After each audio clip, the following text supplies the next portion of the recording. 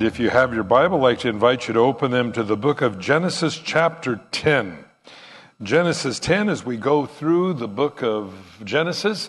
Again, one of the great things about looking at the entirety of God's Word, line upon line, precept upon precept, verse by verse, you're going to get the entire counsel of God's Word, not just my favorite topics or some other thing. You're going to get really what God's Word has to say about the things, this life that we live. And I think, again, in these days that we live in that are trying, but friends, I don't believe they're trying as they're going to be in the days to come. This morning, Genesis chapter 10, we're in what's called the Table of Nations. Now, you say, well, what's that? How everybody got here and where everybody went. And so we're going to be looking at that. And so if you have your Bible, Genesis chapter 10, before we read, let's pray. Father, we just come to you now with your word, and we just ask you that you would cause these words to come alive, that they wouldn't be just ink on paper, but God, as your word says, they're alive and more powerful than any two-edged sword. So we ask you now that your Holy Spirit would speak to us, remind us of your commitment to us, and God, as we read these words, Lord, may your Holy Spirit cause us to remember them in Jesus' name. Amen. Now, we remember last week that Noah, after going through the flood, all the things that happened, died. He was, as the Bible tells us, all the days of Noah were 950 years. He probably had his house paid off and his car, which was a good thing. But 950 years old, one of the oldest people that lived on the earth. And so now we start in verse 1 of chapter 10. Now, this is the genealogies of the sons of Noah, Shem, Ham, and Japheth, and the sons that were born to them after the flood. Now, again, God said to them, as we studied last week, go fill the earth. Same commandment, really, God gave Adam and Eve, but of course, man corrupted themselves. We're going to see that the flood hadn't been over that long, and man began to corrupt themselves again. What is wrong with people? You ever wonder that? I know all of you have asked, what's wrong with the guy, the way he's driving in front of me? Because we always wonder about that. They signal left, turn right. They don't know where they're going. They drive by impulse. Hey, I want to go over there. And so, they do that. But the thing is, we wonder what's wrong with people. The Bible says that the spirit inside man died in the garden.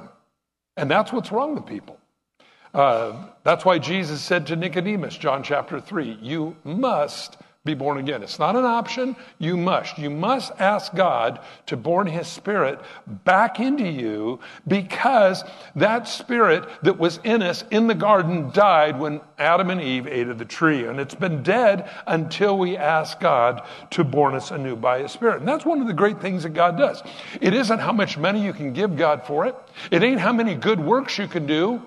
It's simply by asking, by faith, we receive. And that's one of the great things about God. I never have to earn it when it comes to God. People have asked me a little bit about Ash Wednesday and what you're giving up for God 40 days before Easter and prepares you for Passover. You know what really prepares us for Passover? Jesus. I didn't have to do anything. You didn't have to do anything. All we have to do is receive what God does for us. It isn't a works trip, friends. It's simply living by faith as a child would in their relationship to their father or their mother. See, this is one of the great things. Jesus said, when you pray like this, Our Father. See, God wants that relationship. I can't stress it enough, because every day bombarding us continually is this idea of religion that says, you got to do something to be something. God says, in me, you already are. I like that. You see, I didn't have to perform. I didn't have to put icing on the cake. I didn't have to do anything. All I had to do is just receive what God had for me. Well, when we look here at the Table of Nations, we're going to see, first of all, that God cared very much about people. He always has. That's what it was all about. And so as we look at this, we look at the genealogies of Noah, Shem, Ham, and Japheth, and their sons that were born to them after the flood. The sons of Japheth were Gomer. Golly, Sergeant. No, not that Gomer. Okay, sorry about that. I just had to do that. Okay. Gomer. Who's Gomer? father basically of the German race, if you will, mentioned here. We find Magog. Now, again, Magog's an interesting place because it is the area around the Black Sea. If you can go in your mind to a map of Europe and the Middle East, it's the area around the Black Sea.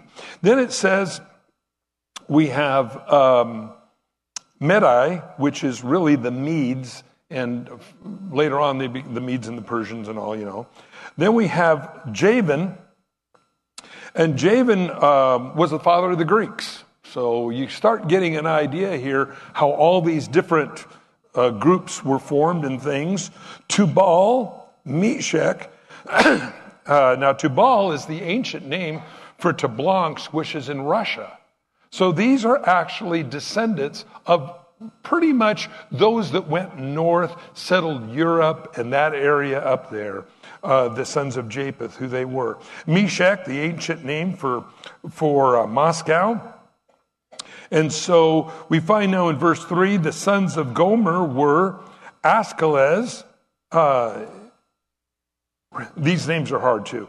Rintha and Tamara. And Tamara, I'm not going to go into detail on all these, but Tamara was actually the Armenians. So we find now moving a little bit farther south, getting closer like Turkey and over that way. The sons of Javan were Eshkoloth, Tarshish, Kittim, and Dotham. Now, Tarshish, many people believe was either England or Spain. It was kind of a farthest most place. We remember Jonah got on a boat headed for Tarshish. Now, some people believe that it was either Spain or probably England is where he was headed. Kittim, that we find here also in verse 4, Macedonia, Cyprus, that area is where they were. And from these coastland peoples, the Gentiles were separated into their lands, everyone according to his own language, according to their families, into their nations. Now, literally, this is after the rest of chapter 11. Remember, when the Bible was written, it didn't have verses and chapters. It was all one reading in the Torah. Okay, so it all just read together. And so you'll find kind of a mix here of early part of chapter 11 and 10 together, because chapter 11 deals with the Tower of Babel. Now, you've heard about that. And this is where the nations were separated because of language.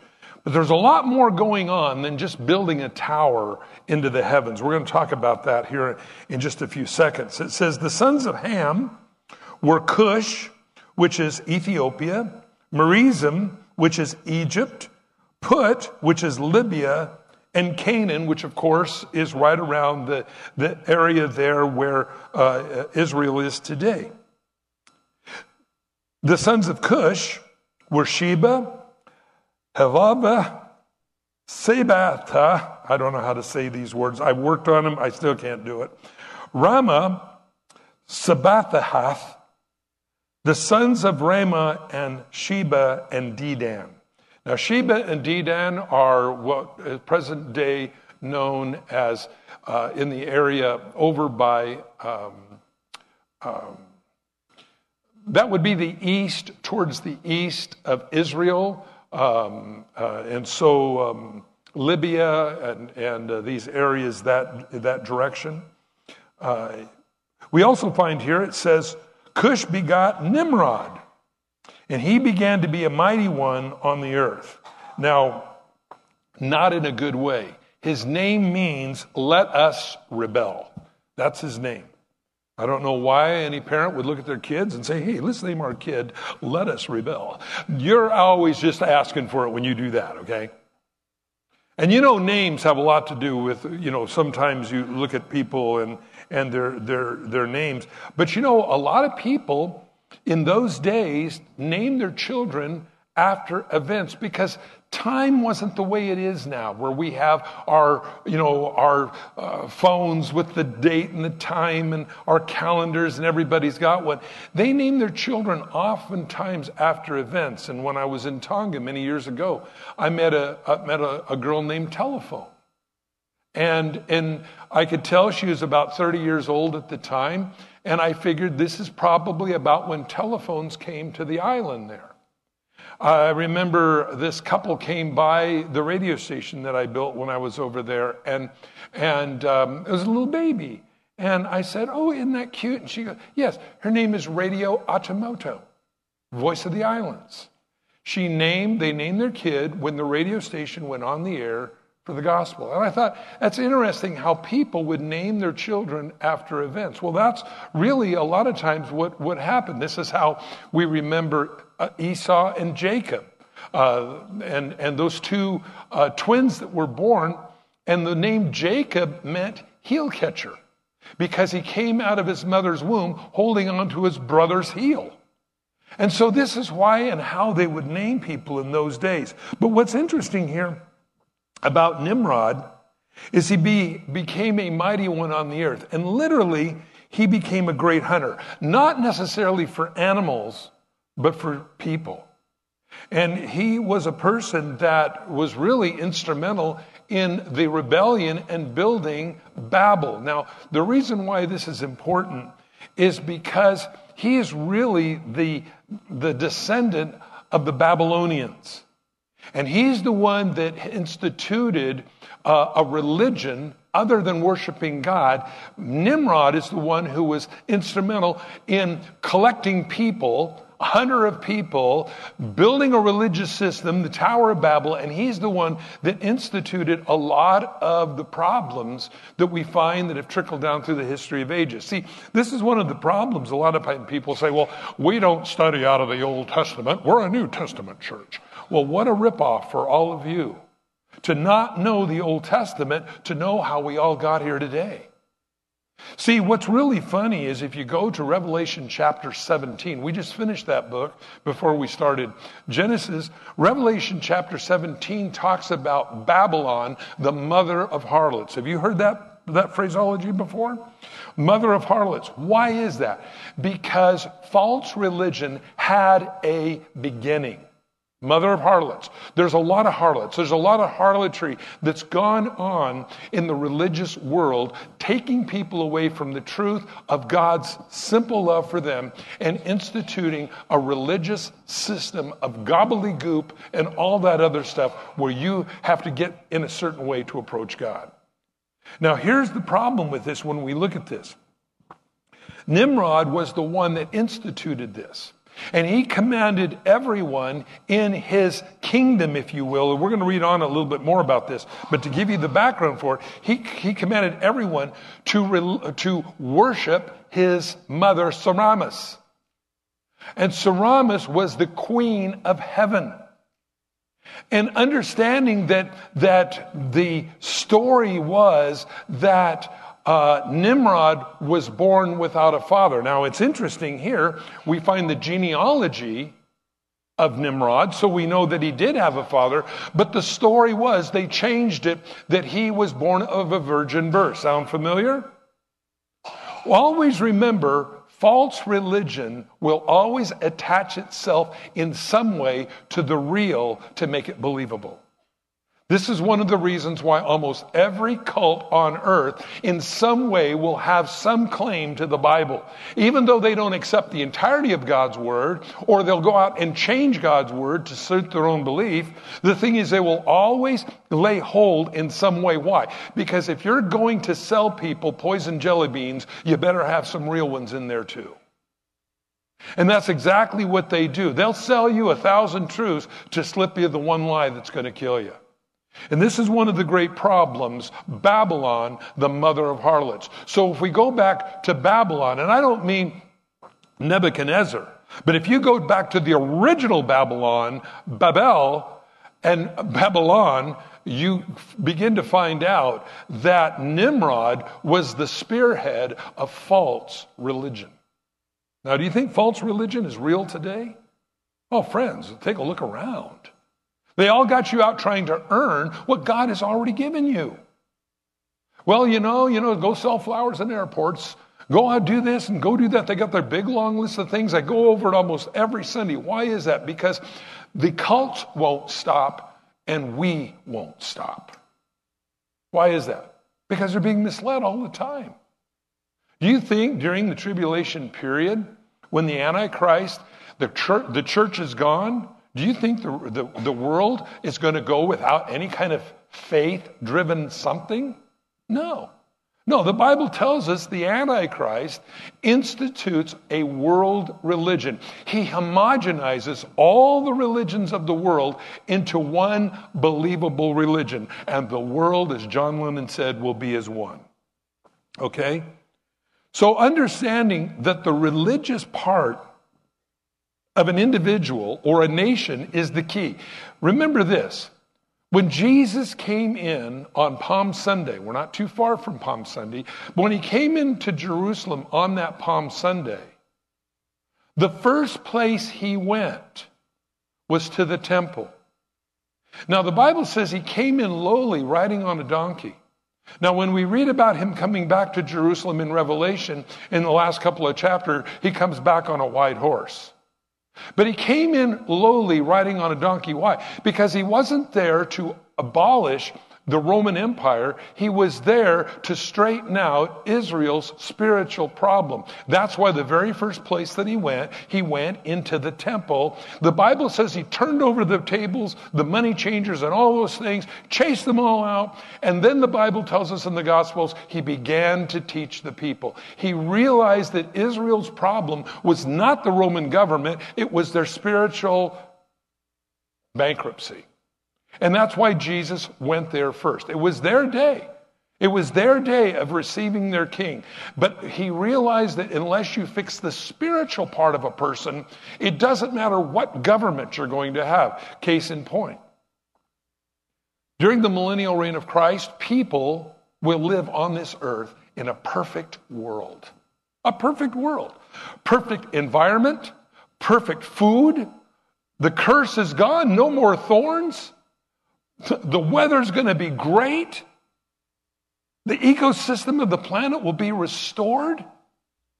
And the Bible says for almost 1,000 years, people will live on this earth like that. Yay! Well, what's wrong with that? The Bible says Satan is loose at the end of the 1,000-year reign of Christ, and Satan goes out deceiving the nations because God gives them a choice. Did you live in this environment for the last 1,000 years because you wanted to or because you had to?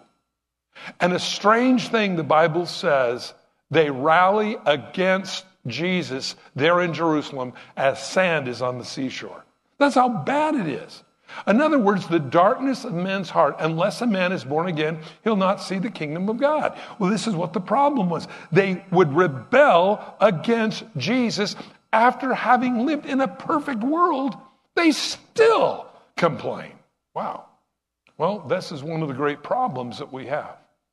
So the Antichrist, before all this happens, homogenizes the faith of the world, a Chrislam, if you will, or a coexist. And you've probably seen the bumper stickers where they use all the symbols of all the religions of the world, the Jewish star and the crescent moon and all these different things, to a Chrislam kind of thing, where the world will worship together as one. See, this is one of the things the Antichrist knows that he needs, is to unite people in faith. This is what he's going to do. Now, this is why I believe, number one, there are martyrs during the tribulation period, because you cannot mix true Christianity with the religions of the world. Because the religions of the world basically say, and this is what the Antichrist is going to be saying, there is a lot of ways to God. God is how you define him. There's a lot of roads. We'll all groove together, cuckoo, cuckoo, and we'll just be there. What's wrong with that? Jesus said, John 14:6, I am the way, the truth, and life. No one comes to the Father but by me. Why is that important? Because we can't accept a Chrislam faith. Number two, I believe this is why the church is taken out of the world primarily before the Antichrist comes to power, is there's enough of you and me and Christians in the world today that if a man received a wound in his right eye, his hand withers, he is as dead, and then he comes back to life, the whole world is going to say, this is the Christ. Well, there's enough of you guys out there that are going to say, nah, he's a phony. He's the Antichrist. But with the church gone, there's nothing that's going to biblically identify him for what he is.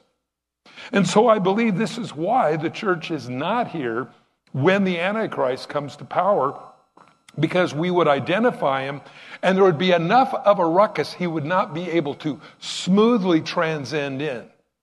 So, understanding that, the Antichrist is going to look for a global religion. Of course, we've talked about this before. 3.5 years into his reign, he declares to the world that scrap those religions. I'm God, worship me. And of course, that's the abomination which makes desolate. But it all goes back to a place where religion, this deviant religions, came from. This is the mystery Babylon Revelation 17 speaks of. There's an interesting book that was written about the mid-1800s called The Two Babylons. You might want to check it out sometime.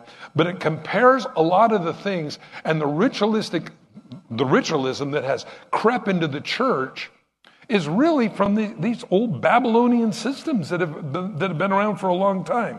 So Nimrod, don't be a Nimrod head,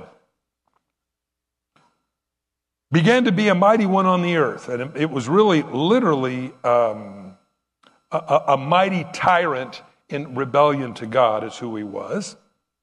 And he was a mighty hunter before the Lord. Therefore it is said, like Nimrod, the mighty hunter before the Lord. He was a mighty hunter for people. Some people believe actually there was a book that was written about this, and that he was out hunting. A boar turned on him, gored him, he died. 3 days later, he came back to life. Sound familiar?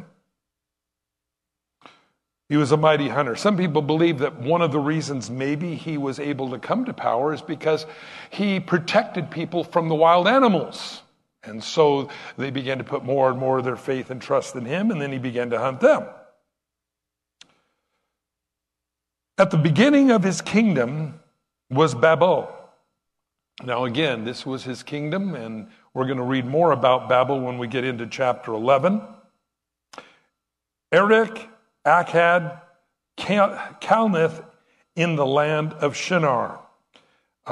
This is up in the area of present-day Iraq, and so this is where these people went. And from that, he went to Assyria, built Nineveh, Rehob, and Calath. Razrezin, between Nineveh and Calath, that's the principal city. Mirzim begot, and Mirzim, by the way, is where we get the land of Egypt, begot Liddim, these names are hard, Anahem, Habathim, you guys can say it, I'll let you do that. Perizim, Kalaam, we don't even, and by the way, I've had people do this. I have been around people, especially Hebrews. And what's kind of funny is, sometimes I see people, well, no, this is the way you say it. No, you get around somebody that's really Hebrew, that knows how to talk out of the back of their throat. We butcher it. It's like, and I'm going, can't do that. Don't know that. In fact, it's weird. This is a dirt road, Mike's Bunny Trail. In the Bible, there was a bunch of people fleeing. And as they were coming over the wall, they didn't know if these guys were really part of the enemy or they were really locals that were trying to escape from the war. And so they would tell them to say a word, and if they said the word wrong, they'd kill them. Why? Because your accent gives you away. And this is one of the amazing things that, so if you can't pronounce all these, I understand, don't feel bad. Verse 15, Canaan, I can say that one. Sidon, I can say that. his firstborn, Heth, which became the Hittites, the Jebusites, the Amorites, the Girgashites, the Hivites, the Archites. How am I doing? We find all these that are listed. Afterward, the families of the Canaanites were dispersed. And the border of the Canaanites were from Sidon, as you go towards Gears, as far as Gaza. And you go towards Sodom and Gomorrah. Some of these names you recognize because of their and actually they didn't start in a sideways way. It's just interesting that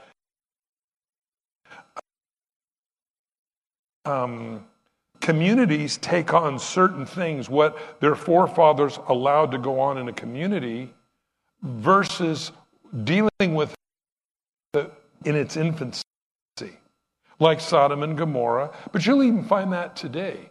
There'll be towns that have weird things about them. And I don't know if you recognize this. Some of you may. Some Southern Idaho here, there's communities you go, well, that's kind of a weird town, or whatever. Well, that's not too far out of line, because we remember Jesus said, when you go into a town, they don't receive your message, shake the dust off your feet and keep walking. Why? Because where this town may reject what you have to say about the gospel, the next one will accept what you have to say. So you can't let their negativity stop you from being about your Father's business. So these were the sons according to verse 20, according to their families, according to their languages, in their lands, as in their nations. The children were born to Shem, father of the children of Eber, the brother of Japheth the elder. And the son of Shem were Elam, Asher, Aped, Lud, and Aram. Now, Aram was the Syrians. We see some of the other ones here, the Lydians and some of these others. They were right around in the Middle East area where Israel is at today. The sons of Aram were Uz, Huel, Gether, and Mash. Apax got Salai, and Salai begot Eber. To Eber were born sons. The name of the one was Peleg, for in his days the earth was divided. Whoa, stop right here. Here's one. Now, a lot of these names don't maybe catch us, but there's a lot of discussion on this guy. Now, notice it says, to Eber were born two sons. One was Peleg, for in his day the earth was divided. What in the world is that? Some people believe this is where the continental drift began. And I suppose if there was an earthquake big enough to crack the one landmass into many pieces as they all began to float off, you have North America and South America, people say, doesn't it look like they just kind of fit right together there, Well, evidently, maybe they did at one time. And this is where the continental drift, many people believe this would have happened. It was this name, and I think his name is interesting, and I won't go into it, but you could look at that and think, if you were scared to death, what would happen to you? For in his days the earth was divided. His brother's name was Jotham. Now, here's the point. Some people also believe this might have been during the time of Babel, when the peoples of the earth were divided up as well. So there's two possibilities on his name, where the continental drift began and or where the people, all of one language, building the Tower of Babel, were all gathered together in this one place. And of course, we have Nimrod reigning over them. God breaks it up, splits them up, and they all go off based upon their languages, as we read earlier, if you go back to verse 5. So Dothan became Emelad, Sepheth, Heber, and Jerhath, Hadadem, Uzal, Dekal. You guys, I'm going to let you work with this. Verse 30. And their dwelling place was from Mesha, as you go towards Sephar, the mountains to the east. And these were the sons of Shem, according to their family, according to their languages, according to the lands, according to their nations. These were the families of the sons of Noah according to their generations, in their nations, and from these nations where they were divided after the flood. Now the whole earth was one language, one speech. And it came to pass, as they journeyed from the east, they found a plain in the land of Shinar, where they dwelt there. Then they said to one another, "Come, let us make bricks and bake them thoroughly." And they had brick for stone, and they had asphalt for mortar. Couple of major things here. One, they weren't just making mud huts. They were actually building kilns, firing bricks. They knew how to do that. Number two, it said they had asphalt for mortar, which shows that there was oil there. And again, this is where these great oil deposits have been found still to this day in that area. And they said, "Come, let us build ourselves a city, a tower whose top of it will reach into the heavens, and let us make a name for ourselves, lest we be scattered abroad over the face of the whole earth." Now, again, operating in fear never does anything for you. And by the way, if you ever try to make a decision out of fear, it's probably the wrong one. I can attribute the decisions in my life that were wrong to fear. Whether it's the car salesman saying, "You better buy this one, there's never going to be another one like it." Nah, they make new ones every day. Don't buy that. "Well, I better marry Billy Bob because there'll never be another Billy Bob." Yeah, there'll be another Billy Bob. Don't allow yourself to get ripped off saying, "Well, this person's not really what I really wanted, but that's okay. They're close enough, and I'm afraid I won't find anybody else." If you're making that kind of a decision, run. You're not. The Bible says perfect love casts out all fear. And if we're making decisions based in fear, friends, then we're not really trusting God. And so not to allow yourself to be moved by these kinds of things. Notice it says, "We'll make a name for ourselves, lest we be scattered over the face of the whole earth." But the Lord came down to see the city and the tower which the sons of men had built. And the Lord said, "Indeed, the people are one, and they have one language, and this is what they begin to do. So now nothing that they propose to do will be withheld from them." By the way, that's weird. The Bible says whatever they imagined they could do. But that doesn't mean we're in God's will. I feel bad for different faiths and religions that say, well, whatever it is you want, you just visualize it, you just blab it and grab it, you just keep speaking it into existence. Friends, that doesn't necessarily mean you're in the will of God. Because right here it says that God came and he looked and he said, these people have determined that whatever they want to do, they can do. That's what it says. In fact, if you go to the Old King James, that's where it really lays it out. Whatever they imagined they could do. That doesn't mean it's of God. Remember, you're a powerful being. You were created in the image of God. But because of that, we need to be careful. That's why we need to surrender our will to God, because even though we can make things happen, it may not be the best for you in life. See, this is where we say, okay, God, I ask you to open the doors and close the doors according to your will for my life. Because I can make this happen. Listen, your plastic credit card can make a lot of things happen. You just go into debt, and here's my card, and I got whatever I want. That doesn't mean necessarily that's the best for you. Well, the same thing it is for anything else. So we want to be careful when we make decisions first. Am I making this decision out of fear? If you're making a decision out of fear, stop, wait till you get the green light from God. Perfect love casts out all fear. The fear is gone. Number 2, is God making this happen in my life, or am I making this happen in my life? Because if it's you making it happen in your life, just as we're reading about here, there's nothing that they imagined they could not do. That doesn't mean it's in God's will. Well, you know, I can make it happen. Well, I don't want to make it happen. I want God to do it. Because if God does it, I know he did it. Now, here's something else. If you strive to have something, you're going to strive to maintain it. But what God gives you is yours. See, God gives that to you. It's a gift. And this is the great problem. Because again, today with resources and credit and all these different things. Well, sometimes it's just best to say, Lord, I don't know if you want me to have this or not, so I'm just going to pray, and I'm going to wait, and I'm going to see what you want to do in my life. Man, I'll tell you, friends, that's going to be a lot better than taking matters into your own hands and saying, I can make it happen. You can't do it. This is one of the great problems with a lot of what we hear in church today. Not this one, thank God, but others that say, it's motivational speaking. You can do it. I got that shovel over my shoulder and my bucket of water, and I'm going to make it happen. Be careful. Because God may not want, I'm claiming my Americanus Maximus. Yes, bright red, tinted glass, Airco, it's mine. I took and cut a picture of it out, stuck it on my refrigerator. Every time I walk by, I look at that picture and say, that's mine. Sounds good, except one problem. Maybe God's calling you to go over to Hawaii.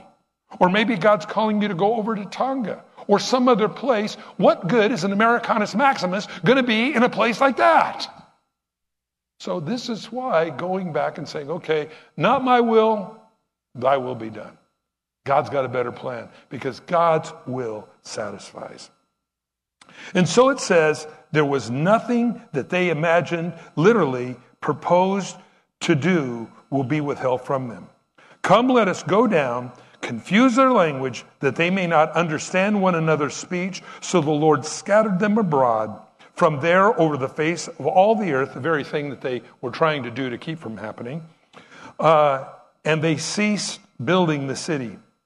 Therefore, its name is called Babel, because there the Lord confused the language of all the earth. And from there the Lord scattered them abroad over the face of the earth. We're just going to stop there today. People say, well, what language was everybody speaking before this happened?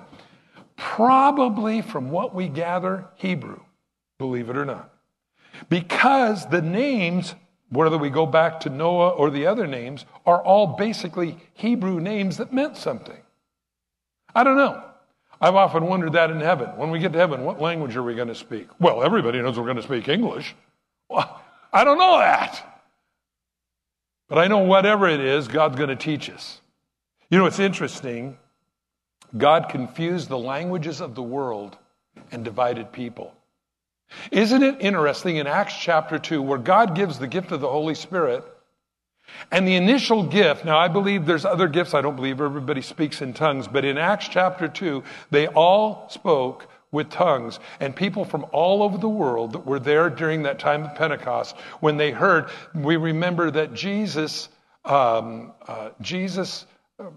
brought people back together with language, where here they were divided because of language.